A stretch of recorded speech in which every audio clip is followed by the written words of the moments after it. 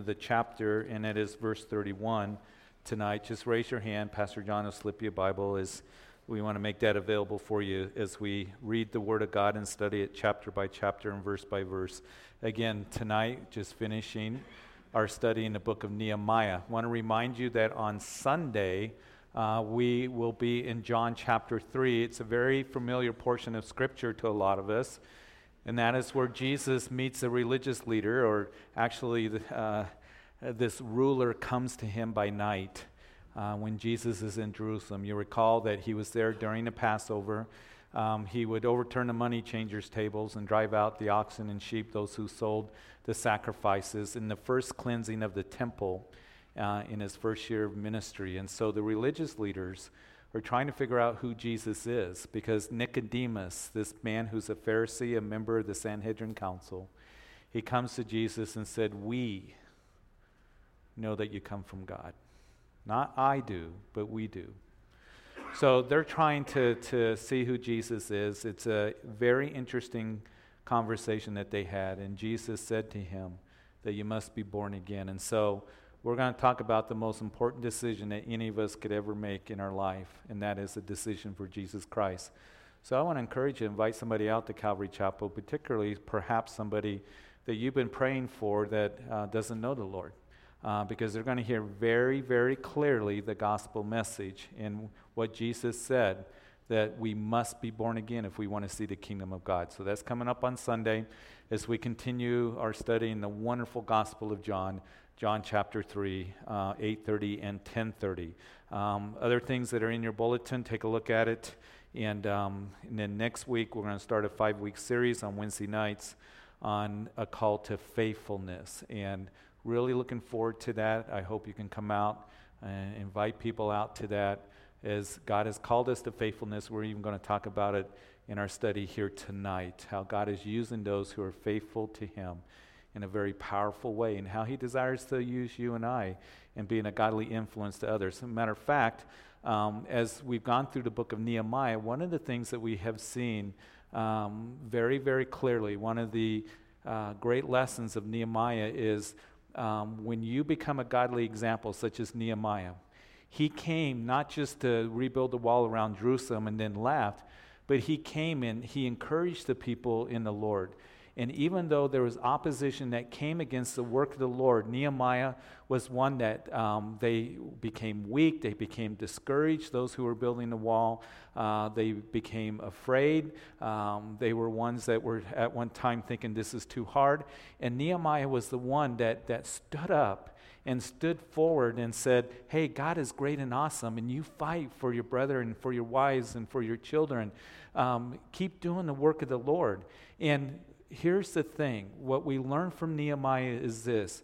When you and I are godly examples, such as he was in his lifetime, he was a godly example to the people of Jerusalem and to Judah, that you're going to have far-reaching positive effects on the lives of people and their spiritual lives. And we see that most definitely with Nehemiah. He was one that, because he had courage and he had strength in the Lord and he had fear of the Lord, and was one that he stayed focused on the Lord, that he was able to bless a whole nation here that had come back from captivity. And he would begin to, as we saw, bring the spiritual reforms and revival back into the land. He made sure that the Word of God got read. There was a reading of the Word, and the people were quickened to the heart, and they were convicted, and they began to celebrate the feast again. And the house of the Lord, the priests and the Levites were in their places. And so Nehemiah was a leader in all of that. And I want to encourage you that as you lead in your homes, parents, as you lead in wherever God has placed you, whether it's in your business, to your employees, whether it's being a supervisor at work, whether it's co-workers, whether it's guys out there in the field, at school, wherever it might be, you have an opportunity to really bless others with your witness and your example.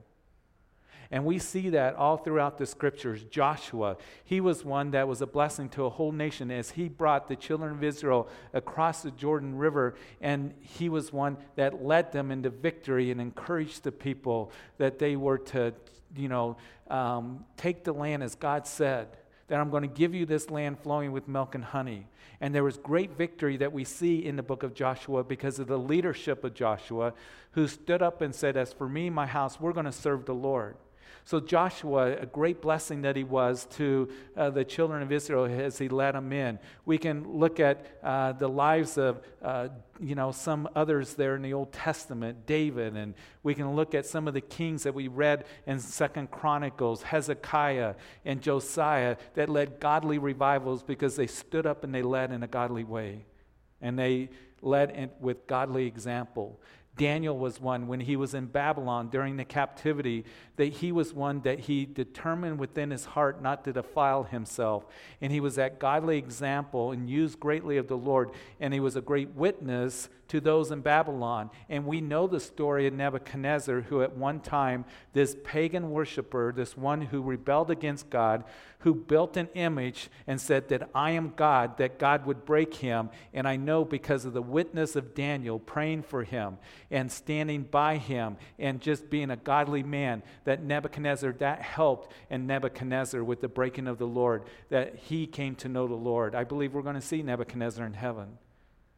Paul the Apostle, his godly example, and you see that he writes about that, not that he was being arrogant or prideful at all, but he would say to the Corinthian believers who were involved in all kinds of carnality and sinfulness and just plagued with that, he said, imitate me as I imitate Christ. He wasn't saying that look at me in place of Christ. He was saying look at me as I follow Christ. And he would say to Timothy, follow my example. Timothy, follow my manner of life. Follow, my manner of doctrine. And then you be an example to others, Timothy, in faith and in love and in conduct, in speech and in purity. You be an example to others. And I want to encourage all of us here tonight, the great lesson of Nehemiah from this great man of God, is that as we live for the Lord and we're dedicated to Him, as we're that godly example to the people who are linked to us in our lives, you're going to have a positive effect on them. And you may not see all the results of it, but you know that God's going to use it and He's going to use you to bless others and be a wonderful witness to them. So here is Nehemiah. We've seen that he, in chapter 12, you recall that he had the priests and the Levites set in place as they dedicated the wall. It was a great worship service that they had, and the worship of the Lord is taking place there. Jerusalem was once again established as the central place of worship to the Jews as they've come back from the captivity. And so he leaves, and everything is good, but he leaves to go back to be the cupbearer to the king, Artaxerxes. And after an absence of some time, then all of a sudden something happens. We see that the priest who was there in Jerusalem, he lets a man by the name of Tobiah come in and have a room there at the temple. Now, going through the book of Nehemiah, you know that there were two main individuals that were opposition against the work of God and against Nehemiah. Tobiah, the Ammonite, and then Sanballat was the other one. And we see that they show up here in this chapter that is bringing a negative influence and witness to God's people as they're in the assembly of God. So here is Tobiah. You recall that constantly he was coming against Nehemiah and trying to get Nehemiah off the wall. Nehemiah, come and talk to us in the plains of Ono. Get off the wall, and we need to discuss this. And bullying Nehemiah and mocking him, saying that if a fox walks on the wall, it's going to fall down. Trying to be deceptive, trying to threaten him, intimidate him, trying to get Nehemiah to compromise. But Nehemiah said, I will not get off this wall. And that is a great lesson that we've learned and discussed quite extensively, that the enemy will come to us and he will use those tactics against us, trying to get us off the wall, off track, trying to keep us from serving the Lord and living for the Lord. And we need to stay focused on the Lord and not be deceived. It is Paul the Apostle that wrote, don't be ignorant of Satan's devices. And we don't want to be ignorant of the enemy's devices. As he comes along and he intimidates, he bullies us, he tries to deceive us, he will try to get us to be fearful, to compromise, all kinds of weapons that the enemy has to use against us.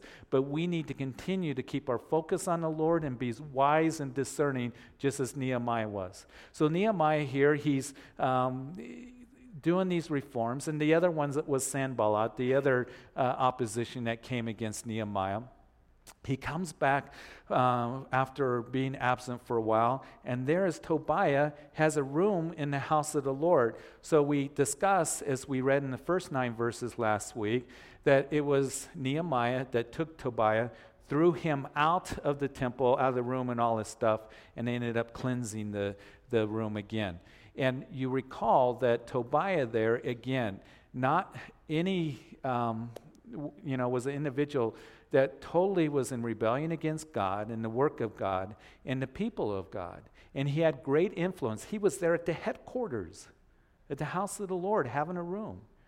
And we know that it affected, the service of God and their worship of the Lord and the work of the Lord going on, because what we're going to read now as we go into verse 10 is that the Levites who should have been there at the temple are now out in the field working, because Tobiah, those rooms were to be used to store the first fruits and the tithes and the provision for the priests and the Levites that were doing the work of the Lord at the temple. Let's begin to look at that at verse 10.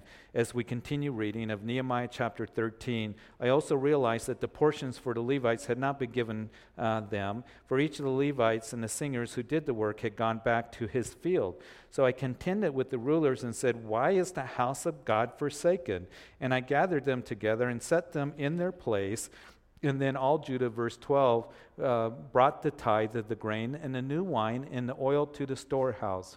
And I appointed the treasurers over the storehouse, Shelemiah the priest and Zadok the scribe, and of the Levites Pedaiah.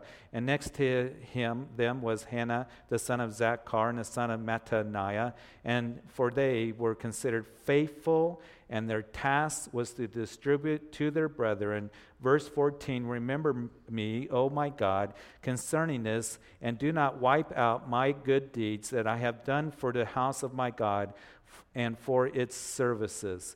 So here problem number 2 comes up. He's already kicked out Tobiah and all of his stuff. Get out of the house of the Lord.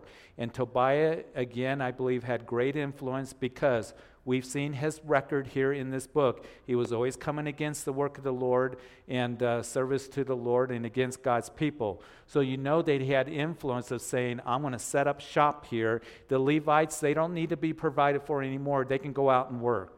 Now, we know what God's word says very clearly, that the people, when they came into the promised land, the different tribes had an allotment of land. And as they were given an allotment of land, then the families were. And what they would do is they would have wheat fields and vineyards and orchards, and they had cattle, and they were able to provide for themselves in the harvest.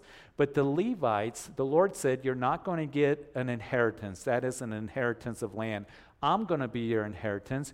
You're going to be the priestly tribe. They were given 48 cities throughout the land of Israel. But the Levites, as they would serve at the tabernacle, and then as we saw in the first temple period, David would set them up as there were singers and the musicians and gatekeepers and the priests, and they served and assisted the priests in the work of the ministry. They had rotations, but they were to be provided for by the people who brought the tithes, who brought the new wine, who brought the grain, and that's how they were provided for, so they could focus on the work of the Lord. So now here's Tobiah. He says they don't need to do that. He had great influence over the priests. They can just go out and do their own work. So here's Nehemiah saying, why is this happening? Why is this taking place? And we know that he would rebuke the leaders here, Nehemiah, and he said, why is the house of God forsaken? Why is the house of God forsaken? And may we never forsake the work of God. It was the people that gathered and said, let us rise up and do this good work. And they did. They rose up and they built the wall. But that was only the beginning of it. God wanted to make sure that the nation prospered once again, and that meant that they were going to do the work of the Lord spiritually, and they were going to be obedient to the Lord. And that meant that the temple worship and services was going to be done, and the priests and the Levites were going to lead in that way. So a couple things here that we see. That the people stopped giving. They didn't think it was very important. And a couple things to remember. One is when people are declining spiritually, if people are sometimes what we call backsliding, one of the first places that it shows up is in giving. You show me somebody who's really struggling spiritually, and we can go through seasons like that. I understand that. But somebody who's really beginning to go in that direction, that they're not interested in spiritual things, they're not interested in walking with the Lord, they're not as interested in serving the Lord, it begins to show up in their giving, not just financially, but in their service to the Lord and their devotion to the Lord. You show me somebody who is excited about taking in the Word of God and growing in the Lord and excited about the things of the Lord, it will show in their giving. That is, they're going to give freely and willingly and cheerfully, and they want to give to the Lord, not only financially, but their service and their devotion and their worship to the Lord. You see, the difference between worldly people and godly people is worldly people focus on what they can get. We as Christians, we should be focused on what we are to give. You know, one commentator said this, that the world is full of two kinds of people. There's the givers and there is the takers. The takers eat well, but the givers sleep well. So here is the stopping of the giving. Tobiah, it's not important to give to God. It's not important to give to the work of the Lord. And the people bought into that. I know Tobiah had an influence in that because he's a worldly individual. So here Nehemiah says, why is the house of the Lord being forsaken? Why is the work of the Lord being forsaken? This is not good, and he corrects it. So the people begin to bring the tithes and the grain back so they can come back and do the work of the Lord. And notice that he appointed treasurers over the storehouse, and they were considered, underline it, to be faithful. They were considered to be faithful here. As we see their names here in verse 13, Shelemiah the priest, Zadok the scribe, and Pedaiah, and Hannah, and those guys are faithful, and their task was to distribute to the brethren. Listen, if you want to be used of the Lord to a greater degree, as we're going to talk about over the next 5 weeks, then the Lord desires to find you to be faithful. And we see that even in Scripture. In 1 Corinthians chapter 4, verse 2, that Paul writes that, moreover, it's required of a steward that a man be found faithful. A steward to the master. You see, that steward, if he was a good steward, he had to be faithful to the master. And he knew, what to do and when to get the goods of the master when the master asked for it. He took care of the things of the master, and when the master called for something, he knew where to go and get it. He knew when to bring it back. He knew what the master wanted, what the master expected of him. That's what made a good steward. And the number one quality is that he was faithful. He was faithful to the master. You and I be faithful to our master, Jesus Christ. Be faithful to him and living for him if you want to be used to a greater degree. And Paul, when he was writing to Timothy in 2 Timothy chapter 2, said, commit these to faithful men. As you are learning from me, Timothy, then you commit these things to faithful men who will be able to teach others also. So be faithful to the things of God. That is what he requires and asks for. And he then is going to use us to a great degree as we are faithful to him. It's very important. The other thing that we see here that we read in this situation of the priest not being provided, notice that he gets Tobiah out of there. He says, why is the house of the Lord, the work being forsaken? He appoints leaders, men that are to, redistribute the food and make sure that the priests and Levites are cared for and provided for. In chapter 2, it's interesting that Nehemiah, he prayed first, and then he asked the king, he spoke, that may I go back and build a wall. Here we see in chapter 13 that he acts first, and then he prays. A lot of times in our lives, it is a good practice, what we talked about in chapter 2 is that we are to pray. Lord, am I to go in this direction? Lord, am I to do this thing? Lord, am I to, in making a decision, help me, guide me through your word. So it's important that we pray and then we act. But there are some times in our lives that we need to act immediately, and then we'll pray. It's kind of like the Red Sea crossing. Moses there in Exodus chapter 14, you know the story. As the children of Israel were backed up against the Red Sea, and here come the Egyptian chariots about ready to barrel over them. And here is Moses as he's saying, stand still, see the salvation of the Lord. And the Lord says, Moses, why do you cry out to me? Tell the children of Israel to move forward. In other words, Moses, be quiet and let's get going. Lift up that rod, divide the sea, and you need to get going. Why do you cry to me? Tell the people to move forward. So I imagine Moses, at that time as the Egyptians, there, and, he's probably hiding behind the rock saying, Lord, this doesn't look good. What do I do? And Moses, lift up that rod. Get moving. Why are you crying out to me? It's kind of like if we were in a parking lot and, at King Soopers or Target or Walmart, real busy parking lot, and you have a toddler and he runs out into the parking lot. You're not going to stop and say, oh, Lord, protect them. And Lord, be with them. And I pray there's a lot of cars going on, driving all over the place that my son, my daughter isn't hurt. You don't do that. You immediately go after them, right? And you grab them. And then you pray. And you say, thank you, Lord, that you protected them. And I think as parents, we've experienced something like that. There's action that needs to be taken immediately. Listen, there are times when the Lord wants us to act right away, when we know what to do is right before the eyes of the Lord, and we know that we need to do it now. So that's what Nehemiah is doing. He acts.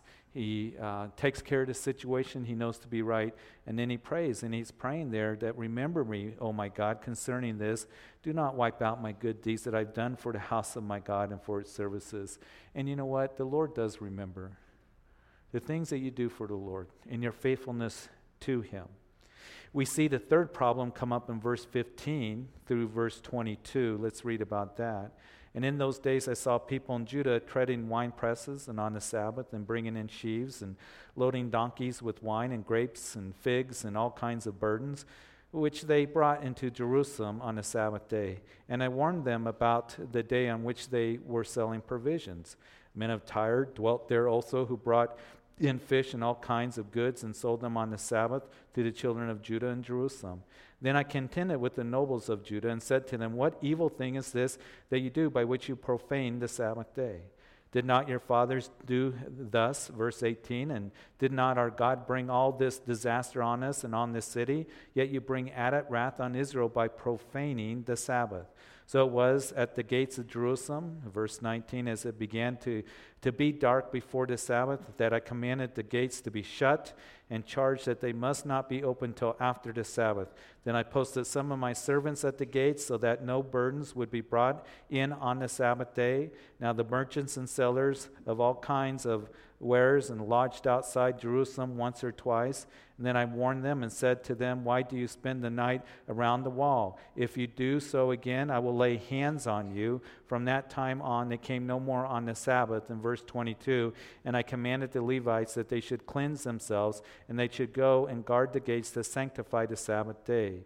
And remember me, O God, concerning this also, and spare me according to the greatness of your mercy. So the problem was they weren't keeping the Sabbath. And you know that God had made that covenant with the children of Israel, that you're to keep the Sabbath day. He said to them, just as I created the heavens and the earth in 6 days and rested on the seventh, so you shall work 6 days and you rest on the seventh day. And so what happened was that, again, with the influence of Tobiah and Sanballat that's going to come up, and those who were influencing God's people, the assembly of God, that's where they were, that they were influencing them and being disobedient to God. And one of those ways was not only not providing for the priests and the Levites and making them go out and work, but we're going to make money, and we're going to have the market open, and we don't care about the Sabbath. We don't care about keeping it holy, and we're going to be selling goods, and the people are going to be working. You'll notice in verse 15 that they were treading the wine presses on the Sabbath, bringing in sheaves, loading donkeys with wine, grapes, figs, and all kinds of burdens on the Sabbath day, which I warned them about on the day in which they were selling provisions. So they were being disobedient, doing their work on the Sabbath day. And the Jewish merchants, didn't want to miss out on making more money on the Sabbath day. And those from Tyre up north and other places, they were coming and they were going to, hey, we're going to be here at Jerusalem and we're going to be here to sell our goods and stuff. And they would even camp out at night waiting for the doors to open up on the Sabbath day so they can come in and do their business. And so Nehemiah says, this isn't right. This isn't good. And so he tells those merchants, don't even show up. Don't be hanging out outside the gates. He told the leaders, you shut those gates, and they stay shut until after the Sabbath day. Listen, a couple things. That we've talked about the Sabbath, and the Sabbath day was a holy day to Israel. Now, there are those who will come along and say, well, you need to, as a Christian, you need to observe the Sabbath day. As a Christian in the New Testament, we are not under the Sabbath law. It was Paul that said that in Romans, that one man esteems one day above another, one man esteems every day alike. You be convinced in your own mind. If you want to observe the Sabbath, that's between you and the Lord. But we know that in the New Testament, that Colossians chapter 2 tells us that we're not to judge one another concerning festivals and feasts and new moons and Sabbaths. So we're not under the Sabbath law. But the Sabbath day, to take a day to be refreshed and renewed in the Lord, that's a really good principle for us. To take that day of rest, to reflect and to be refreshed in the Lord. And I'm one that I've said this before, I esteem every day alike. I think every day is a day to enjoy the Lord. We can come together and worship.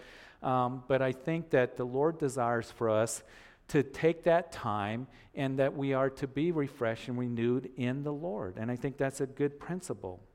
But what we see here is they were violating it. And I just want to say this as we make application here tonight. And I hope that I'm able to articulate this well enough, and I hope you hear my heart on this. Every single one of us, we need to make the decision. What is the priority in our lives? Is it the spiritual things or the worldly and material things? And as we look at this, as they were making money, I'm not saying that you can't try to be a better businessman. I'm not saying that, making money is evil at all. No. We know that the scripture says that greed, that's a bad thing. We know that the scripture says that it's the love of money that's the root of all evil. But as we look at this, we need to, in the honesty of our hearts, what is the priority? You see, the priority right here was, at this time when Nehemiah came back, Tobiah set up shop. The priests and Levites are out in the field working. They're not being provided for. The work of the Lord is being forsaken. All of a sudden, here's all this merchandising and things that are going on a Sabbath day. It's, a lot like what it reminds me what we talked about on Sunday. Remember on Sunday, as Jesus cleansed the temple, and he said, don't make my Father's house a house of merchandise. Because what started out to be a good idea in providing for sheep and oxen and doves to be sacrificed for Passover for the traveler, all of a sudden the priests were making all these, making all this money, and as they were ripping the people off, and the selling of oxen and sheep, and the exchange of money. So Jesus saw that the people were being ripped off and taken advantage of by the very ones that should be ministering to them. They had lost the spiritual perspective, and the worldly perspective and priorities replaced all of that. They were only interested in making a buck. We have to make a decision. What is a priority in our lives? Is it the spiritual priorities where, Lord, then I'm going to be in fellowship with you? That, Lord, that we're going to be about the things of the kingdom. That men in your homes, you're going to stand up and say, as for me and my house, we're going to serve the Lord. That you're ones that say, we're going to take in the Word of God. And we're going to make the Word of God a priority in our lives and being worked out in our homes. Are we going to be ones that we make those spiritual priorities? And I've got to say this, what I've seen a trend in the church, and I'm not saying this condemningly, but very honestly, but Sundays have become an ordinary day in the lives of many Christians. And what has happened is that the hobbies and the shopping and the festivals and the sports have taken priority. And it ends up affecting them spiritually. Now listen, I'm not saying because you go on a vacation or, you go fishing for the weekend or, you have a ball game or a tournament on a weekend, but what is the priority, honestly? And there's so many activities that are going on now in the weekends and on Sundays. It's interesting that you can go over to Hobby Lobby, and a lot of, you ladies go over to Hobby Lobby, and you see on the door it says, we're closed on Sunday, so our workers can worship, and so our, customers can worship as well. We applaud that, don't we? Hey, that's so cool. Chick-fil-A, they're closed on Sunday. We applaud that. And we do. Because their leaders say, you know what, it's a priority for us to be closed on Sunday. That's our Sabbath day, if you would. And we're going to provide for our people to be able to be in worship. But what about us? Has Sundays, and I know the reality of our society is people have to work on Sundays. That, there's jobs that you have. There's a lot of activities going on, things like that. And I'm not saying that God loves you less or you're not a Christian because, you got ball games or whatever. But what is the priority? Really? Has Sunday just become another day where all the activities have the priority? And listen, parents, I've seen it. That if that's what you are teaching your children, you know what's going to happen when they get out on their own? Being in church isn't a priority for them because that's what they learned.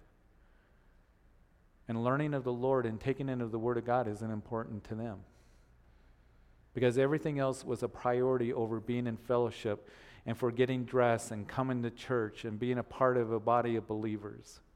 Are you understanding what I'm saying? And I've seen it happen. I've seen it happen where parents said, you know what, we're so involved in this thing, we won't see you for another 6 months.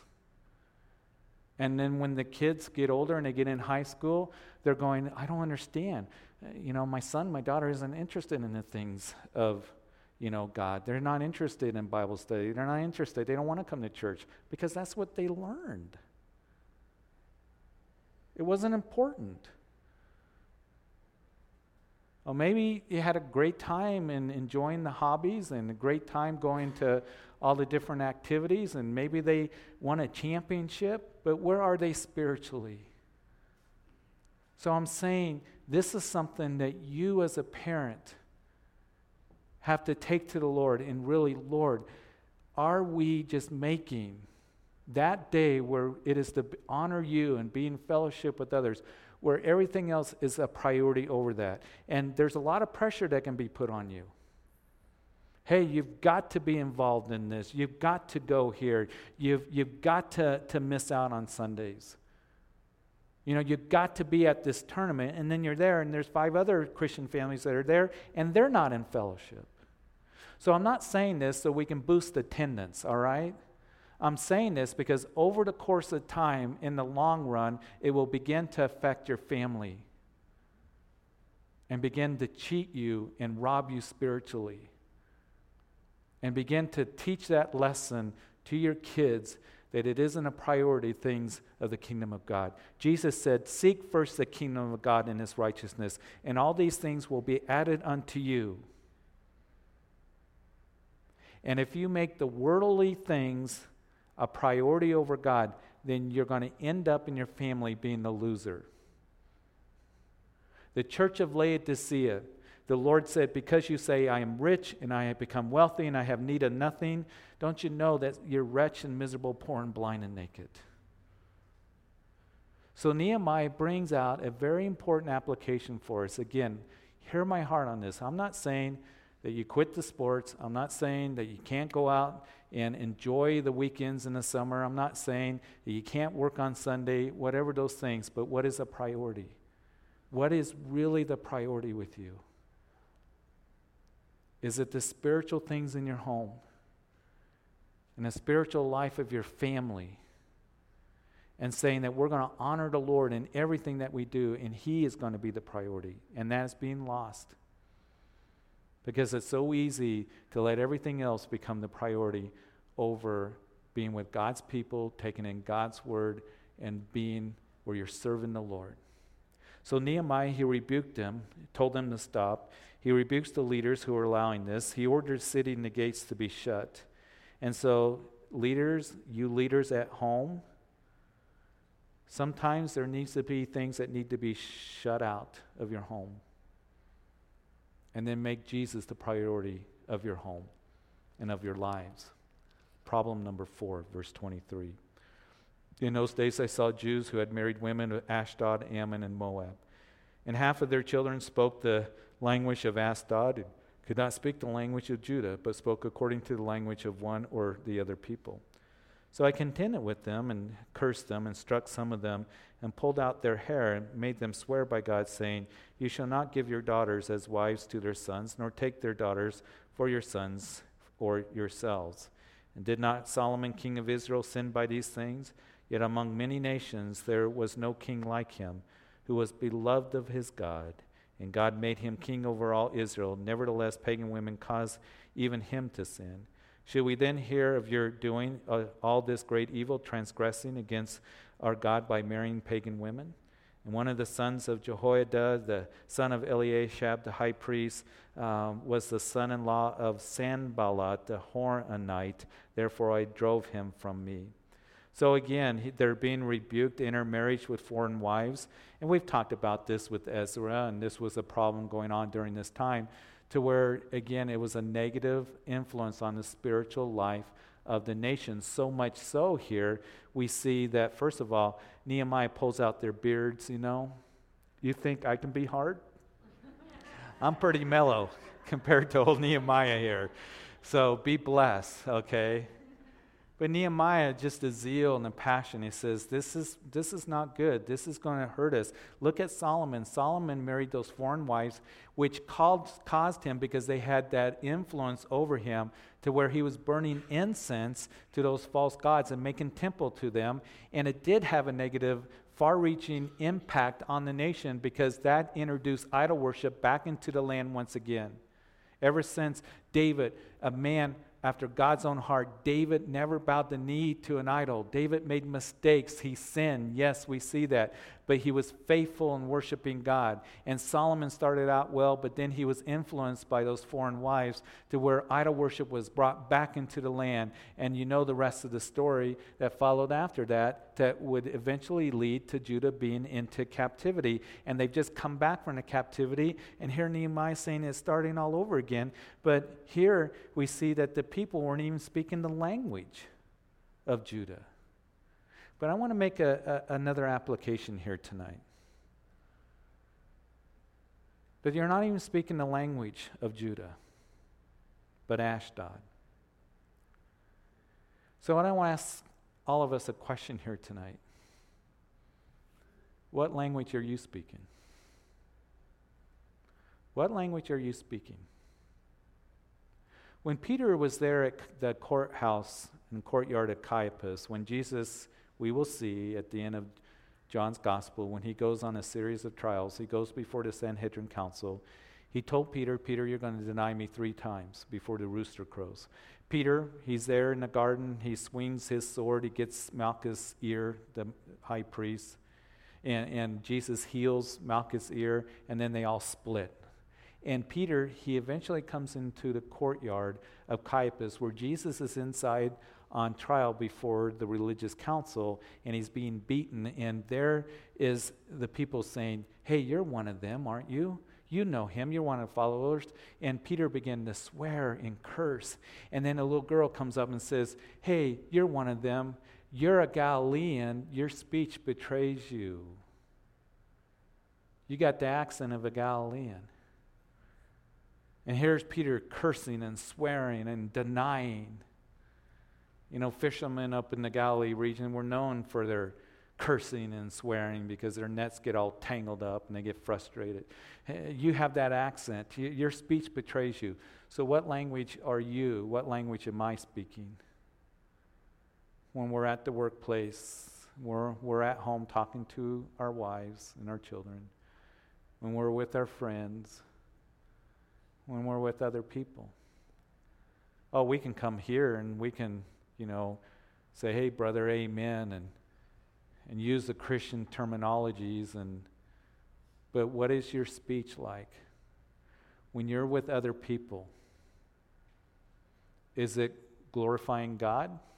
Is it pleasing in the eyes of God and what he's hearing in his ears? And the Bible has a lot to say what it is that we speak.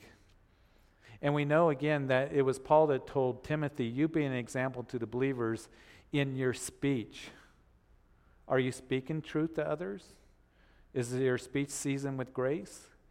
Is it praising God, or is it very worldly? And I think that's something that we need to always remember, that what we say is going to show where our heart is at. Because Jesus said that out of the abundance of the heart, the mouth will come out of the mouth. He says what comes out of your mouth shows what is in your heart, and it's true. So may we be ones that we want to speak those things, truth of the Word of God. We want to be seasoned with grace and compassion to others. And we want to speak a kingdom language, don't we? And then as we finish here tonight, verse 28, one of the sons of Jehoiada, I read that, Eliashab, Sanballat the Horonite, therefore I drove him from me, and remember them, O my God, because they have defiled the priesthood and the covenant of the priesthood and the Levites. Thus I cleanse them of everything pagan. I also assign duties to the priests and Levites, each to his service, and to bring the wood offering and the first fruits at appointed times. Remember me, O my God, for good. Listen, the Lord remembers for the good that we do. So live for him. You honor him in your life. You honor him in your family. Keep him the priority. Let your speech be one that is pleasing to the Lord. And don't forsake the work of the Lord and the giving to the Lord. Amen? For you individually, for your family, for this church. Let's keep our eyes on the Lord. And remember that the Lord's going to, always see the work that we're doing. And he's going to bless us, and he's going to bless your family, and that he sees it and it honors him. May we honor him with our lives. And then so next week we'll start that series, A Call to Faithfulness. That's my prayer. Really it is. That, Lord, we want to be faithful to you. Because as we're faithful to you, not only is there going to be joy in our lives and we'll experience that abundant life, but we're going to be used of you in a very wonderful way to be a godly influence to others. And so, Father, we thank you. We thank you for this study in the book of Nehemiah that we just finished. And, Lord, so many lessons that are here. And I pray that, Lord, as we learn from this godly man, he had zeal. And he was one that dealt with problems because he cared for the nation. And he walked in the fear of the Lord. Lord, we want to honor you and what you would have us to do. And Lord, knowing that you remember our good works. Matter of fact, you promise there'll be rewards. And Lord, each and every day, may you be the priority. May we give to you freely and willingly of our time, Lord, of our devotion, our service to you, of our finances, knowing that every good gift comes from above. Lord, may we give the truth of God's word to others, our speech being pleasing. And Lord, may we just really enjoy you. And Lord, be that godly influence, whatever state we find ourselves in. to those around us, co-workers, friends, neighbors, our families, our children, our grandchildren. Because the world is very dark, and we can bring light to them in truth. And that's what the world needs. The kingdom of God isn't about worldly things. It's about bringing the truth of God's word and the gospel to others who need it desperately. So, Lord, use us. Help us be that light. Help us in our speech to be an example of godliness and truth. Our conduct, our behavior. May we have compassion and long-suffering. May we be men and women of prayer and men and women of action, doing what we know to be right. So, Lord, I thank you for this time that we've had in the book of Nehemiah. May we take these things that we learn and apply them in our lives, because we know that you have a wall for us. You are putting together a temple that is a living temple, and we get to be a part of that. And Lord, to use us in building that temple, the kingdom of God, with a trowel in one hand, just serving, and Lord, a sword in the other, the sword of the Spirit, which Paul says is the word of God. So Father, help us as we go out. We thank you that you desire to use us and to bless us. Help us to be faithful men and women to you. And it's in Jesus' name that we pray. Amen. Amen. Would you please stand?